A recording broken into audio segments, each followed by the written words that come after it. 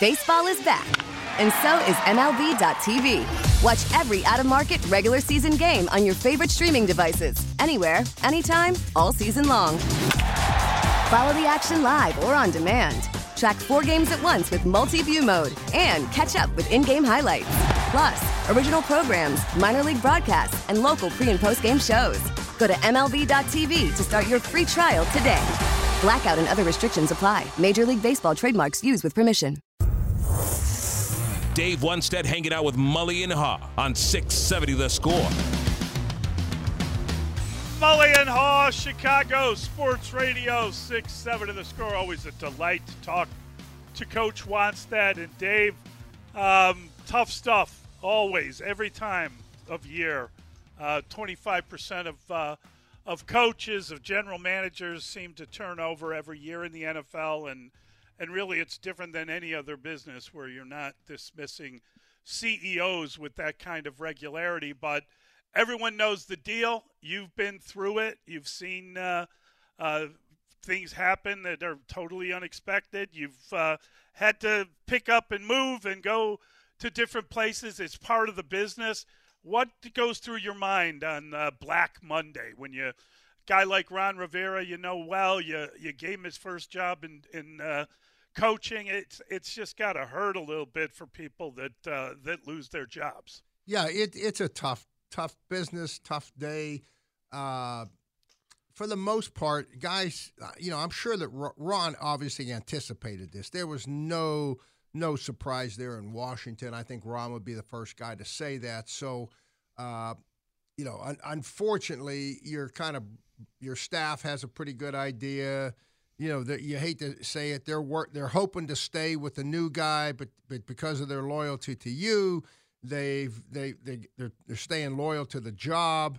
But in the same time, they're working the phones, looking for other opportunities. They come home from work, the wife, the kids. What's going to happen, Dad? Are we going to have to move? We're going to have to sell the house. I mean, all those things become into play. And, it's I've always believed it's not the crisis that happens in your life, but how you respond to it that makes the difference. And that's what these coaches have to do. That's the business that we've chosen, or they've chosen. Dave, that's great advice. And that is tremendous perspective, really. And that sounds like a guy who has been through this kind of uncertainty before. So I guess let's look locally. I think the guy who probably feels the highest level of anxiety or uncertainty is probably Luke Getsy, somebody you know well. I just wonder if you could speak to what you maybe think he's going through right now and what you expect the Bears to do. That we don't have any clarity on Matt Eberflus, even though we expect him to return. Then there's also the Getsy factor, which I think, Dave, if they bring everybody back, that would be hard to defend. So some of these realities may be in play. How would you assess the Bears and Getsy and what's ahead? Well, I'll start with Flus, David. I think he's done a fantastic job this year. He'll be back. He better be back. I mean, I would be shocked and disappointed if he wasn't. Not only did he, with the problems that they had with the staff members earlier, and he took over the defense. He didn't just take over the defense and say, okay, guys, we got to play hard. They made schematic changes. They became they went from bottom 10 in interceptions to top 10. They went from bottom 10 in stopping the run to top 10. They became more of a blitz team. They became more of a single high team as compared to a two deep. So he made a lot of schematic changes and that he felt need be. So give him credit for that, and also give him credit for keeping the team together. As a head coach, you're not just focused on the defense, even though you're calling it. You've got to deal with the offense and special teams every week. So Flus, I thought, did a great job, and I think that the coaches are looking at it. I tell you what, I don't care who thank God Justin Fields can move. We talked about Michael Penix earlier in the show. Right. Mully brought it up. If Michael Penix was the quarterback at Green Bay, he wouldn't have lasted the game. He would have been knocked out of that game. I'll tell you what, Justin Fields took shots in that game, and he scrambled to avoid pressure. I was surprised he could complete any passes. I mean, we didn't do a very good job up front. I was highly, highly disappointed in our protection up there against the Packers. But I would look at Luke Getsy and say, the only thing that we got trapped on, and I think I've got a pretty good beat on this, is going through the OTAs, guys, and I was up there a bunch, and training camp, and I was there. Justin Fields is completing everything. Now, there's no live pass rush, right? Everybody's blocking everybody. Receivers are open. Everybody's feeling good about Justin taking the next step. All right. He doesn't play in the preseason game for 10% of the plays or whatever we said he did. Now we get into live action. They're coming after him. The coverage is tight. Blah, blah, blah. And it got us the first few games. It got us. Because Justin could not do, we overestimated where we were at as an offense. Okay? Then we make the adjustment, and that's where we're at. I think Luke Getsy did a very good job. The only mistake was we overestimated where we were going to be at. And now I think that Getsy, Flus, I think that Ryan Poles, this is where Justin Fields is, guys. This is what he brings to the table, from his athleticism to his passing on the move to the bootlegs. The guy's is as good as anybody you're going to find. Okay, now here's the question. If I'm Ryan Poles, this is what they got to answer. Is what Justin does to win games, can we get to the Super Bowl doing that? And then put another layer on it and say, who's going to take his place? Who's better? There's an old expression, and I've used it, that talent sets the floor on a player, okay? Character sets the ceiling. And by that, I'm not talking about a good guy, a bad guy, a criminal type of character. I'm talking about football character. Is he in early? Is he staying late? Is he a tough guy? Is he handle good adversity with his teammates? And you check all those boxes with Justin Fields. Does Caleb Williams and these young guys, and I'll shut up on this, do they have more talent? They might have more talent, okay? The numbers would prove that some of these guys probably do. But, okay, and I say a big but, are you sure that the character, the ceiling, is going to be there? Ryan Poles, you guys, if you're not sure, be careful you get rid of Fields. Okay, get rid of Getsy. You're going to get a new coordinator, a new quarterback. You better be darn sure what we're getting. And I think that is where this whole thing is right now, and that's the decision that's got to be made with those factors being involved. Get rid of somebody who's going to take his place that's going to take us to another level.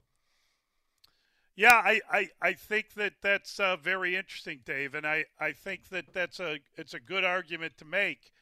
But I also think that, if they did not have the number one overall pick, we wouldn't be talking about Justin Fields in danger or anything like that. But the fact of the matter is they can take any player they want first. And some of these guys are thought of as the kind of guy that you wait a career to draft and you wait 10 years to draft. And if that's the case, they need to know it.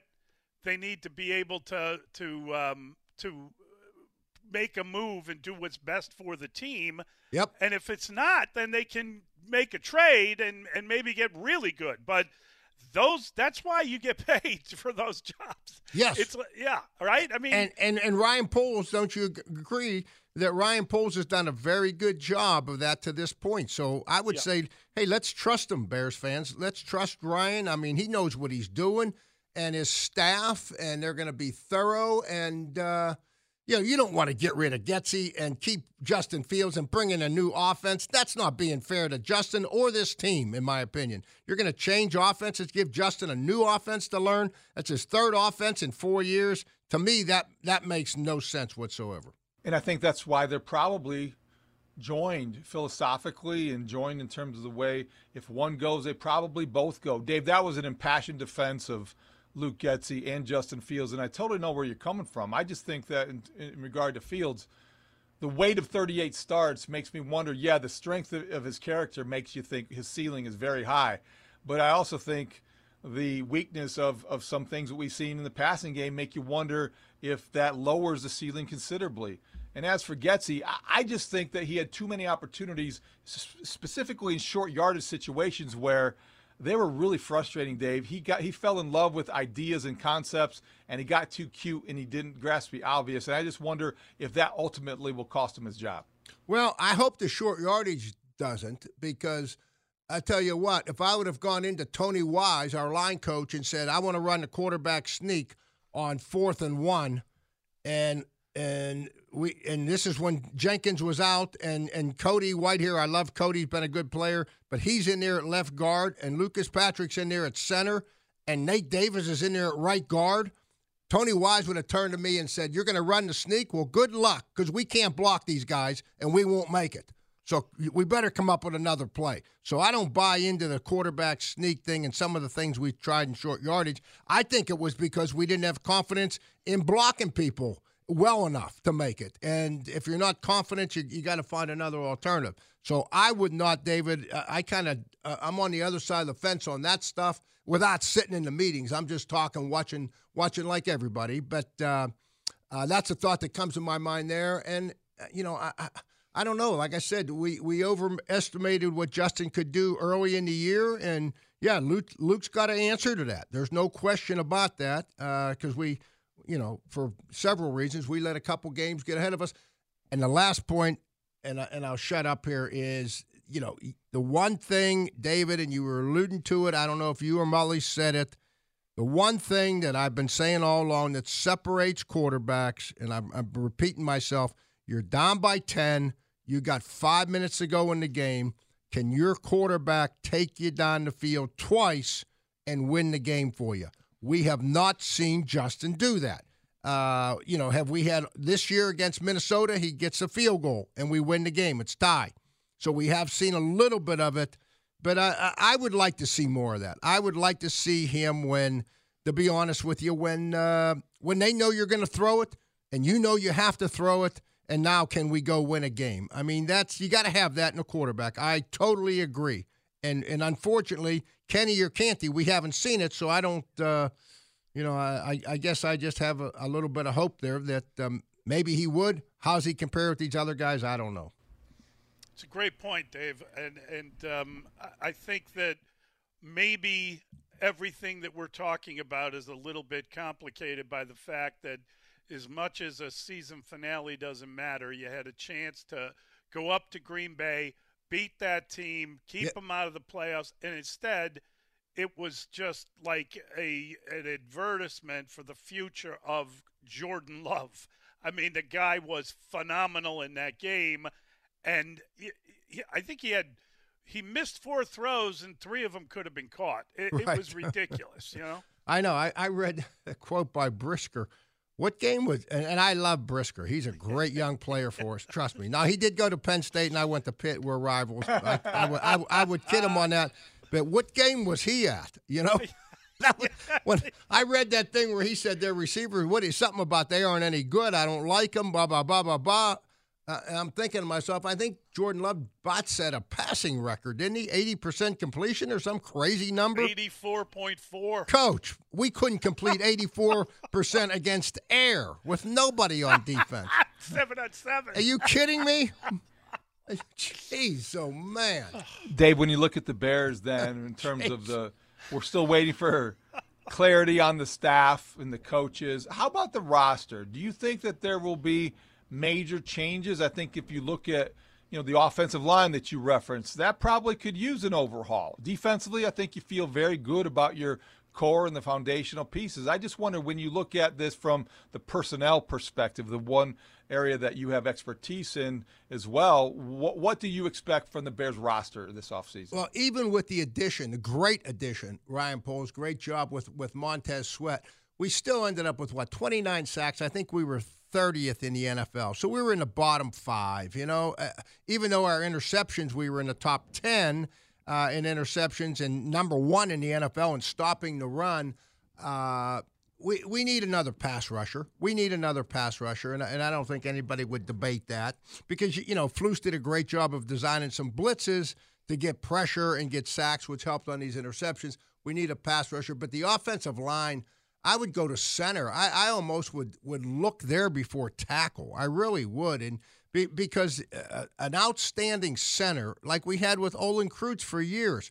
I mean, not only is the guy got to be a heck of a player, a great player, a Hall of Fame player you'd like to get like Olin Kreutz is, but the guy needs to be smart, and because he's kind of directing which way the protection is, and if there's games coming, he's alerting that he's doing a lot more of the mental part of football, probably the most of all the offensive linemen. So you got to get a heck of a player and a smart guy at the same time. So that position can be really valuable, and it's probably not talked about enough. So I'd love to see the Bears to get a center, and I don't know. I think we need another guard too. I mean, I really do. I'm not as hung up on the tackle position. I love right, and I think our left tackle. I mean, I think center and guard we got to look at hard. That's what I would do.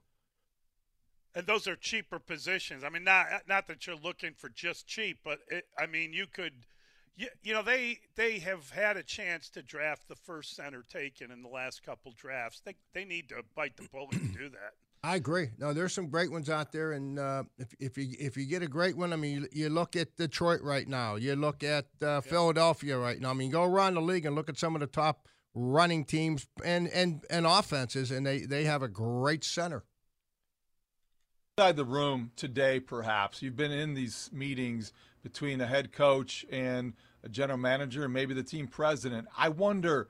Does Matt Eberflus, make his case? Does he have to do that? Does he know where he stands? How do these conversations unfold, and who does most of the talking? Well, no. You know what? I think today's meeting is a little bit overrated because I know Ryan. I know how Ryan and Matt do it. You're talking every week. You're probably watching the film every week together, and you're making a case then. You are saying, boy, this was the call, and this is what we were supposed to do. This was the plan. And so, Ryan Poles is up to speed with what players, were productive from a standpoint of executing what the plan was and what weren't. And he also is up to speed on the scheme going into the game, what we were trying to do with Justin Fields on offense, what Luke's plan was. I mean, Flus and them talk about this before the game and then after the game. What went wrong? Okay, was it a bad call? Was it bad execution by the players? Was it what went wrong? Why was it not successful, and why was it successful? So, I think the meeting now is pretty much. It's like coaches knowing if they're going to be back or not. I think the writing is pretty much on the wall at this point. And the same thing with this meeting with the GM. Everybody makes a big deal about it. You got to have an announcement, but pretty much they know where each guy stands and how they feel about staff, how they feel about the schemes that they're doing, and what needs to change. So I don't, it's a big deal to us and the public because it's all official. And there's announcements and all that stuff. But in-house, they pretty much know. Dave, I'm interested in just division games, right? It seems as if the Bears match up pretty well with Detroit. As good as Detroit has been, the Bears match up with them. Should have beaten them twice, beat them once. It seems like the Bears have a terrible matchup with Green Bay for whatever reason. And Matt LaFleur, 10-0. In his time in Green Bay against the Bears, and the Bears don't beat Green Bay. It just seems Justin Fields never beat him since he's been here, and obviously, as we mentioned, LaFleur beating various Bears coaches. What is that? Just the nature of football? Are there teams that, for whatever reason, even like division rivalry games, where you just match up better with a team than you do with a different team? Yeah, there is something to that, Mully. There is, but I think more so it's just having confidence in doing it. You got to do it one time. You got to beat Green Bay. You got to beat them up there, and it changes the complexion. It changes the mentality, I think, on how you approach it. It's I remember Al Davis back in the day when I just first came into the league, and we were working against the Raiders down there in Dallas. It might have been out in L.A. I can't remember We did it both places. And he was talking to Jimmy, and he was talking about how he needed to get better personnel. The Chargers were the team then, okay? The Chargers were the team. You know, they were coming off the Dan Fouts era and all that, and Eric Coryell throwing the ball down the field. And he says, that's the team. We got to get players to be able to beat the best in our division.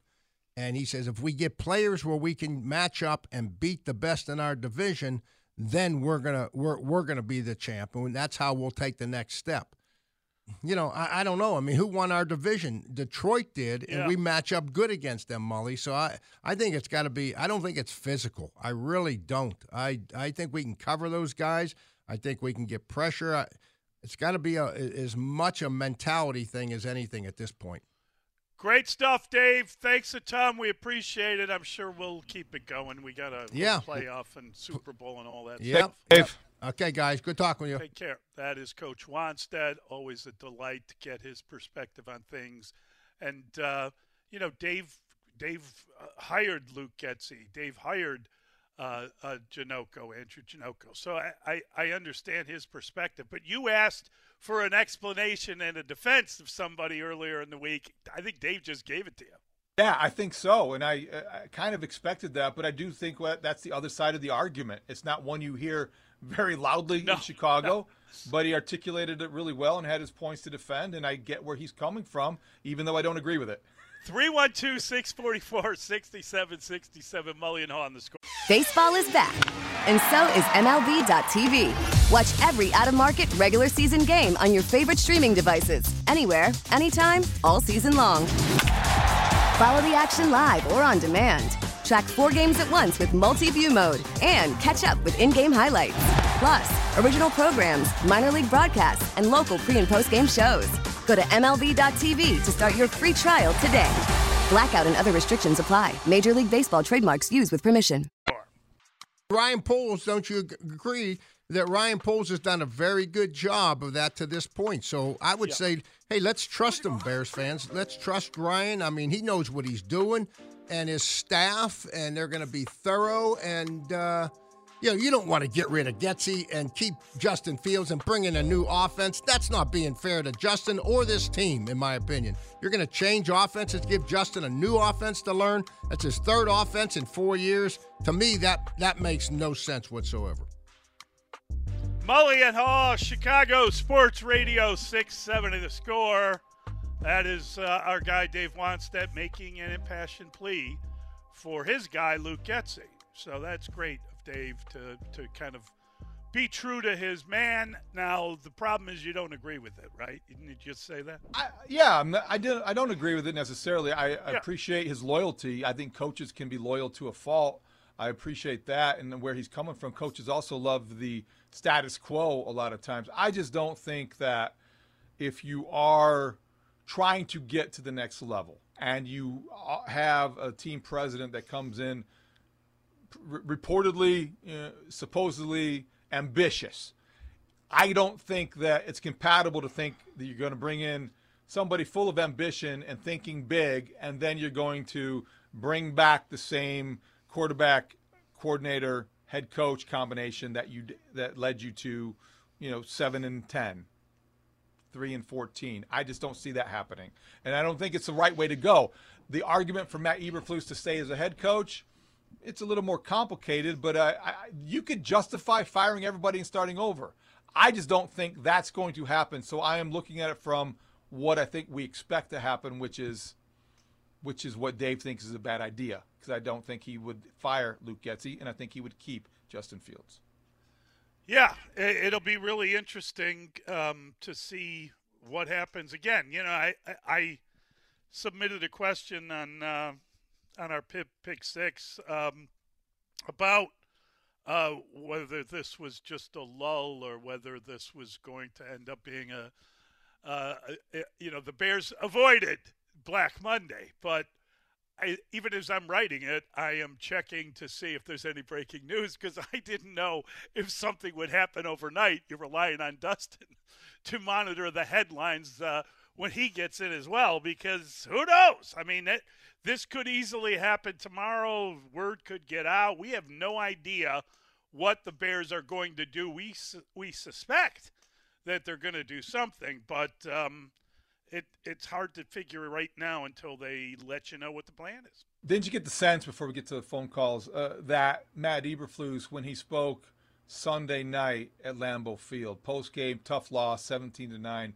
not the way you wanted to finish the season, but in that room, Mully, I think, and he probably projected this into the cameras, he seemed a little more comfortable and confident, like he knew something, and I think he's been operating like that of late. So I would be really surprised in that context if he got bad news in the next couple days or even today. Well, I think he's staying.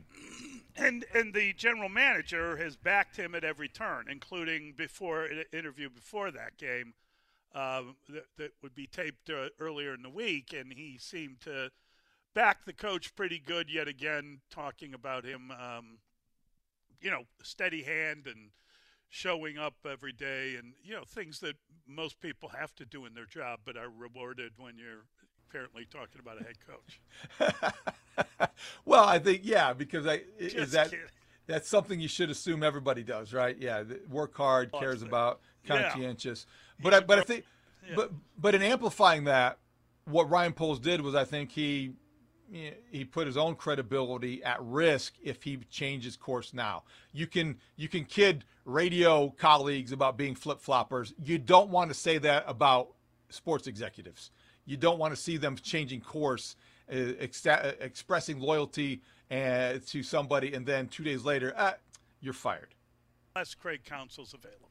That's the only situation where that's allowed. Then you can justify that. Yes, of course. Then you're not questioning his credibility. You're complimenting it because he's the foresight it takes and the guts it takes to be able to pull that one off. You're like, okay, tough day, David Ross. Great move, Chicago Cubs. He's our guy. We love him. Of course, he's back. Hey, I'm wondering if you could grab a cup of coffee with me. I have to be in town. Let's be honest here. Unless it's your kids or your spouse, all love is conditional, right? There you go. I would argue that there are conditions to love with your spouse. I mean, don't you have to kind of be true to your school and go along with the program a little bit? I don't think. The kids unconditional, family, blood relatives. But I mean, you want to keep your love alive, you better kind of follow some conditions, in my opinion. Thank you. I did not know we were going down this road today, but I appreciate the advice. Put it up. Yeah. Let's go. Lines 312-644-6767. Dave is on the Odyssey app. Hey, Dave. Hey, guys. Good morning. Love your show. Tell me if I'm oversimplifying this. Okay, so you can assume that you will have Justin or quarterback with his skill set, moves well, throws well on the rules, has a good deep ball, a good mobile quarterback. That's Caleb or maybe somebody else you're going to draft. So if that's the assumption, then don't you have to really consider the selection of the offensive coordinator the number one decision that you're going to make in the offseason? Yes, if you're going for a new offensive coordinator, it better be somebody that has a quarterback-friendly scheme. Presumably if you use the first overall pick on a quarterback, you're going to play him immediately, and you better be able to make sure that guy works out and that guy has a competent understanding of what he's getting and how to develop him. Dave, it's an excellent point, but I would just offer this. I do think that the offensive coordinator play caller is an offseason priority. I don't think it outweighs the priority or is bigger than the quarterback decision. I think when it comes down to big games, playoff games, we saw last weekend with the Colts, it's not always the plays, it's the players. And that's when I think the players have to be the right choices. And I think that's why what you do at quarterback is a bigger decision than what you do with your offensive coordinator. They're married. They're tied together. Both of them have got to be right, and both of them are significant. But if I had to say that the offensive coordinator is a bigger decision than the quarterback, I don't think I would tend to agree with that. Tom is listening on the Odyssey app. Hey, Tom. Oh, my God, we lost Tom. My fault. I was too busy joking around about conditional love. You were too busy giving marital advice. No, I'm just making a joke. Thank you. You know what? Can I mention one thing that we talked to Dave about that I think we should address again, and that is, Michael Penix Jr. did get beaten up pretty dramatically, but I got to tell you, like, I kind of respect that he stayed in the game and that he took that beating. You know what I mean? Like, I get it. You worry, how's he going to hold up in the NFL? Boy, did he take a beating. But that greatest line ever assembled stuff, the biggest play of the game is when they come out and go into the second half. He gets the Michigan defensive lineman drives the offensive lineman into him. The guy stomps on his ankle.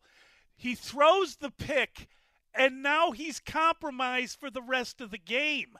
That was a really tough way to get hurt.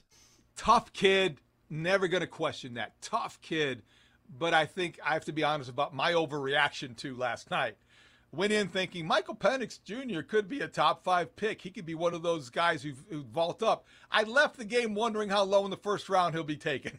Yeah, I know. Listen, the reality is he tore his ACL in 2018 and again in 2020. He had shoulder injuries in both 2019 and 2021. I mean, there are medical flags with a guy like that you're going to be worried about. Then you see him take that beating, and even if he's coming back out, I mean, he must have, he looked like he had a broken rib. Every time he threw the ball, he was like wincing, and he was trying to. It was awful to see the beating that guy took. If it was boxing, they'd have thrown in the towel. And Kalen DeBoer was his offensive coordinator at Indiana, and Penix followed him to Washington, and both of those guys must have known what it's like to be in the Big Ten and to take a beating from a Michigan team in the Big Ten, right? I mean, it's some level that had, they didn't know what Michigan football, they didn't know what Big Ten football, they did. And damn, they took a beating. The stakes were higher, but the pain was familiar. All right, we got Mike Florio next. It's Mulligan and Haugh, Chicago Sports Radio, 6-7 The Score.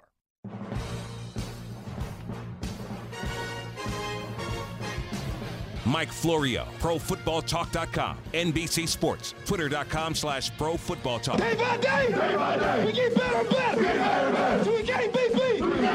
Won't beat me. NFL insider Mike Florio with Mulligan and Haugh on 670 The Score. Mulligan and Haugh, Chicago Sports Radio, 6-7 The Score. We love our opportunity to talk to Mike Florio, and he joins us now on the Score hotline, which, of course, is powered by IBEW Local 9, Chicago's original powerhouse since 1892. Michael, good morning. How are you? Doing great today. How are you guys? Well, we're fired up, and Mike, we saw the national championship last night, and we thought, wow, Jim Harbaugh used to play for the Bears. I wonder if he wants to come out and join the NFL again. And I know the Chargers probably the place he'd go. I know Michigan wants to keep him. What are your thoughts on Harbaugh to the NFL? Well, he wanted the Chargers job last year, and it wasn't available. This year, there's going to be multiple teams that have serious interest in him. 2 years ago, he wanted the Vikings job. It didn't work out. Last year, the Broncos talked to him, and as I said, he wanted the Chargers job. This year, coming off of the 15-0 season, the national championship, and with so many teams looking, he's never going to have more options or leverage than he has right now, and I think he's going to look at everything that's out there. And you touch on an interesting dynamic. We've got the jobs that are open. What if there's a team out there that is content, not thrilled, but content with its current head coach, and would be interested in upgrading to Harbaugh if it could? How do you make that happen while also honoring the letter and the spirit of the Rooney Rule and all other hiring requirements for the NFL. And we know that some of these deals get lined up ahead of time, but I could see a team at least thinking, an owner at least pondering the idea of trying to keep the bird in the hand while pursuing the Harbaugh in the bush, but not relinquishing the bird in the hand until you know. Almost like what the Raiders did several years ago when they hired John Gruden. Jack Del Rio was fine, but we can get John Gruden. Are the Bears one of those teams? I don't know. Is there a team out there like that? I don't know, thinking we're content with who we have, but boy, if we could get Jim Harbaugh, we'd be even more content. That's exactly the way the Bears should handle this and proceed accordingly. I like that idea, Mike, because of what's at stake and the ability to upgrade. Not sure that's going to happen. Let's look at Washington. What are they going to do? Are they waiting for Bill Belichick? Do they have a plan B? If that's their plan A, what do you think? I'm told that Josh Harris, the new owner of that team, is enamored with the idea of Bill Belichick being the coach. The question is, are they willing to let him be more than a coach? Does he want to be more than the coach? He said something yesterday about relinquishing personnel power in New England. Was that a message to other teams that if you are interested in me, I don't have to run everything? My concern in Washington, got a lot of cooks all of a sudden in the kitchen there. And Josh Harris, the owner of the team, mentioned yesterday he'll work with his 3 partners.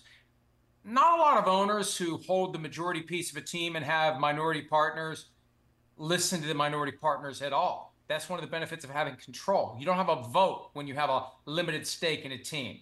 But Harris is going to listen to them. And Harris has Bob Myers, the former NBA executive, involved in this process. And Rick Spielman, the former Vikings and Dolphins GM, is in this process.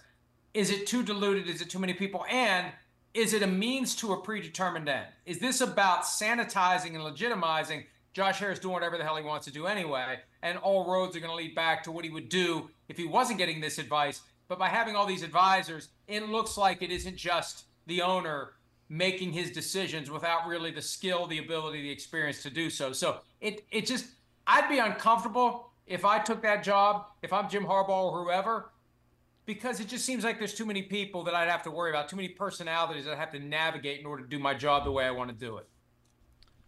I got to tell you, Belichick's been unbelievable, and obviously he's chasing that all-time record, and he wants it. And it doesn't surprise me that he wants to continue coaching. But, Mike, I laughed aloud when I saw he had become the all-time losingest coach en route to that record. So we know how good he's been, but like everyone, he's had some dark times. Well, when you coach as many games as he's coached and you have a winning percentage of nearly 65%, you are eventually going to have all the records, the wins, the losses, everything. And look, he's a great coach. The Patriots know he's a great coach. The question is whether he's doing enough beyond coaching to truly have the most successful team ever. And I've said for years, Bill Belichick, the GM, has to be propped up by Bill Belichick, the head coach. Whatever team you give him, he's going to get the most out of it. But could he be making better decisions about who the team is and developing those players? Once you have the players, he can take them and get them ready to play. Is he getting the right players? Is he getting them ready to play? Are the Patriots willing to try to work with him to keep him around? I believe it's just a matter of the label that gets applied at this point, and his comments from yesterday made it clear. The options are simple. Fire me or keep me, but I'm going to be here working. I'm not going to do a mutual parting. We're not going to lock arms. We're not going to raise fists and walk off into the sunset, just go in different directions. And I think a trade, the more I hear about it, the more I think about it, the more I talk about it, a trade can't happen. It's too impractical, and he has no reason to go along with it. I think his attitude is, I'm going to go back to work, and I'm going to keep working until you tell me not to. And when you tell me not to, I'll go find another job. Mike, Super Wildcard Weekend is great for the sport. I just wonder, when you look at the teams involved, are there any that, if they lose, they might fire their coach? Well, I know that some folks in New England, as they try to plan out the end game of moving on from Bill Belichick, and this is something I heard several weeks ago. Mike McCarthy, if the Cowboys lose in the wild card round or in the divisional round, if they don't get back to the NFC Championship for the first time since 1995, and we can dotted line blame back to McCarthy for some key decision, like what we saw in the game. What was it? The game against the Lions where he left too much time on the clock because he threw the ball on 2nd and 15. We never get to the 2-point conversion controversy if he manages the clock properly because the Lions don't have enough time to get down the field and score a touchdown. If there's a failure like that contributes to them losing, McCarthy out, Belichick in. And on the surface, it doesn't work. Well, it worked with Parcells. And if Belichick is willing to relinquish control, it could work with the Cowboys. And from his perspective, we're so caught up in the jobs currently available. There's 14 teams that are still playing. And if he wants to win right away, what better team to take over than a team with a playoff caliber roster already in place? And when you look at the Cowboys, you got Micah Parsons, kind of a young Lawrence Taylor. You've got a quarterback in place. You got a great offense in place. The Cowboys game, it's always fascinating when the Cowboys play. It's even more fascinating because if Mike McCarthy fails in one of these next 2 games, he could be out and Belichick could be in. Great stuff, Mike. We'd ask you about Chicago, but nobody seems to care nationally. Keep Justin Fields. Keep Justin Fields. Yeah, that's what they say. All right, buddy. Okay. Thank you so much. Take care, pal. That is our guy, Mike Florio.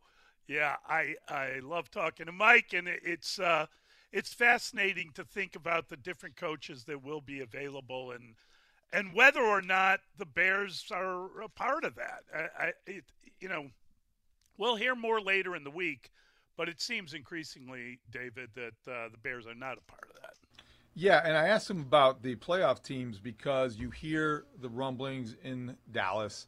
What's Philadelphia going to be like if the Bucs eliminate the Eagles? I know that it's not been a great year for Nick Sirianni. You just wonder, it's the NFL. Strange things happen. You don't expect it, but it's those unexpected firings that catch you off guard. All righty, we'll be right back. 312-644-6767. We're going to talk to Jarrett Payton next. Mulligan and Haugh on the Score. Baseball is back, and so is MLB.tv. Watch every out-of-market regular season game on your favorite streaming devices, anywhere, anytime, all season long. Follow the action live or on demand. Track 4 games at once with multi-view mode and catch up with in-game highlights. Plus, original programs, minor league broadcasts, and local pre- and post-game shows. Go to MLB.tv to start your free trial today. Blackout and other restrictions apply. Major League Baseball trademarks used with permission.